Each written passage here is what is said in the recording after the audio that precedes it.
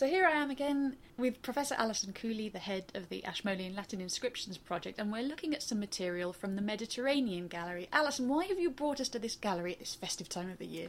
Well, it seemed a good idea to think about the images that Christians over the years have used to reflect their faith, partly because it's sort of inspired by the delivery of Christmas cards at the moment, and they're full of images of Christ in a manger and the three kings and the shepherds in the fields.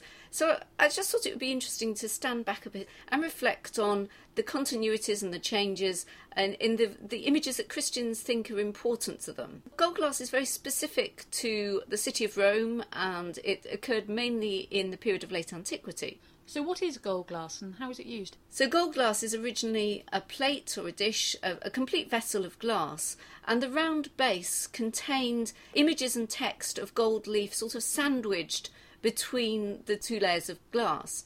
Now, what we don't have now is we don't have the complete vessels, but instead, after the vessels had been used, it sounds a bit dangerous, but actually the early Christians would smash the glass vessels and embed the bottom part with gold images and text into the walls of the catacombs in Rome next to burials. You can imagine how effective the use of gold in that context would be. You're down in a catacomb, it's pretty gloomy, and you've got candlelight, and that would have allowed the gold to glint and reflect. The original function is much debated, but it's thought that a lot of the gold glass would have originally been used in a form of feasting, whether feasting when you bury someone, or feasting for New Year's Day, or a wedding, and that the vessels might originally have been used in a whole range of different occasions. But then the reason why we now have them is the way in which they were then smashed and embedded in the walls of the catacombs. I can see that there are inscribed letters, or rather I should say cut letters really. They're bits of foil that have been sandwiched in. Do the inscriptions on these pieces of gold glass help us at all with how they were used? Well, some of them are quite jolly, and they say things like, "Drink, may you live, pies," they says.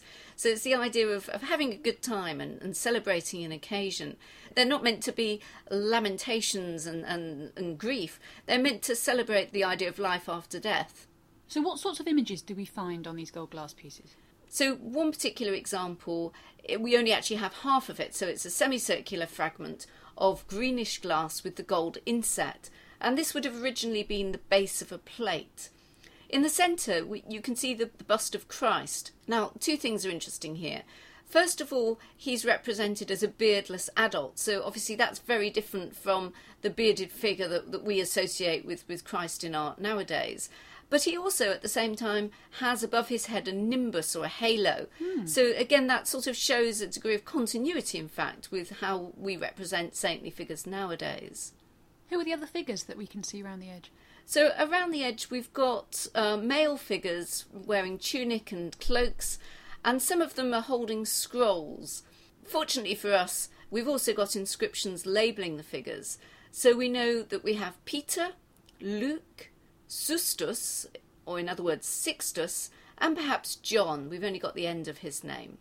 So these are Peter the Apostle, Luke and John, the Gospel writers, and Pope Sixtus II, who was martyred in 258 during the persecutions of the Christians by the Emperor Valerian. So it's an interesting combination of traditional Christian followers of Christ who belonged to the original group of apostles, and then a later martyr.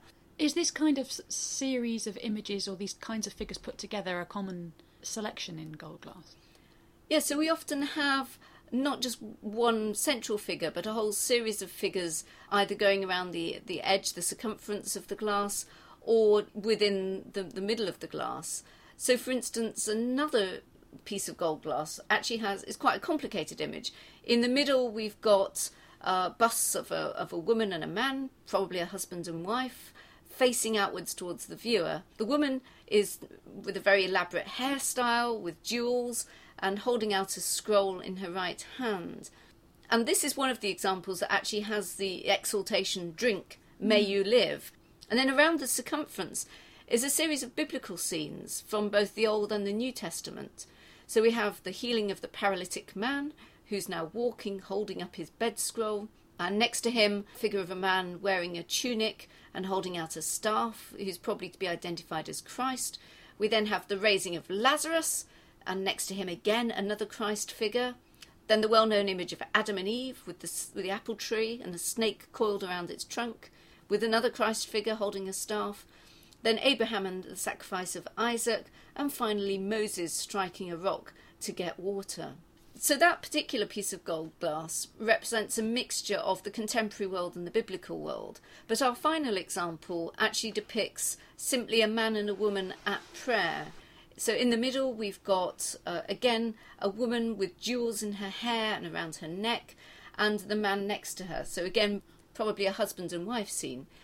What's that little symbol that's above his hand?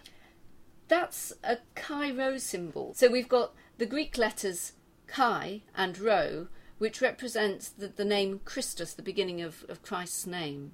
And this becomes a very common Christian symbol in the early days. The final thing just to note is at the top, above the Chi Rho, we've then got another bit of text which has the words Dignitas Amicorum, the dignity of friends.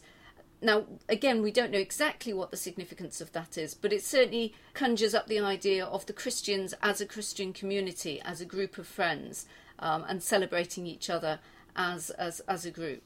If people want to learn more about this gold glass, is there somewhere that they can read more about it? Yeah, so you can go to the Ashley online catalogue and search there, but also Susan Walker, the former keeper of antiquities in the Ashmolean, is publishing the whole of the Wiltshire collection in a new catalogue which will be out during spring of 2016.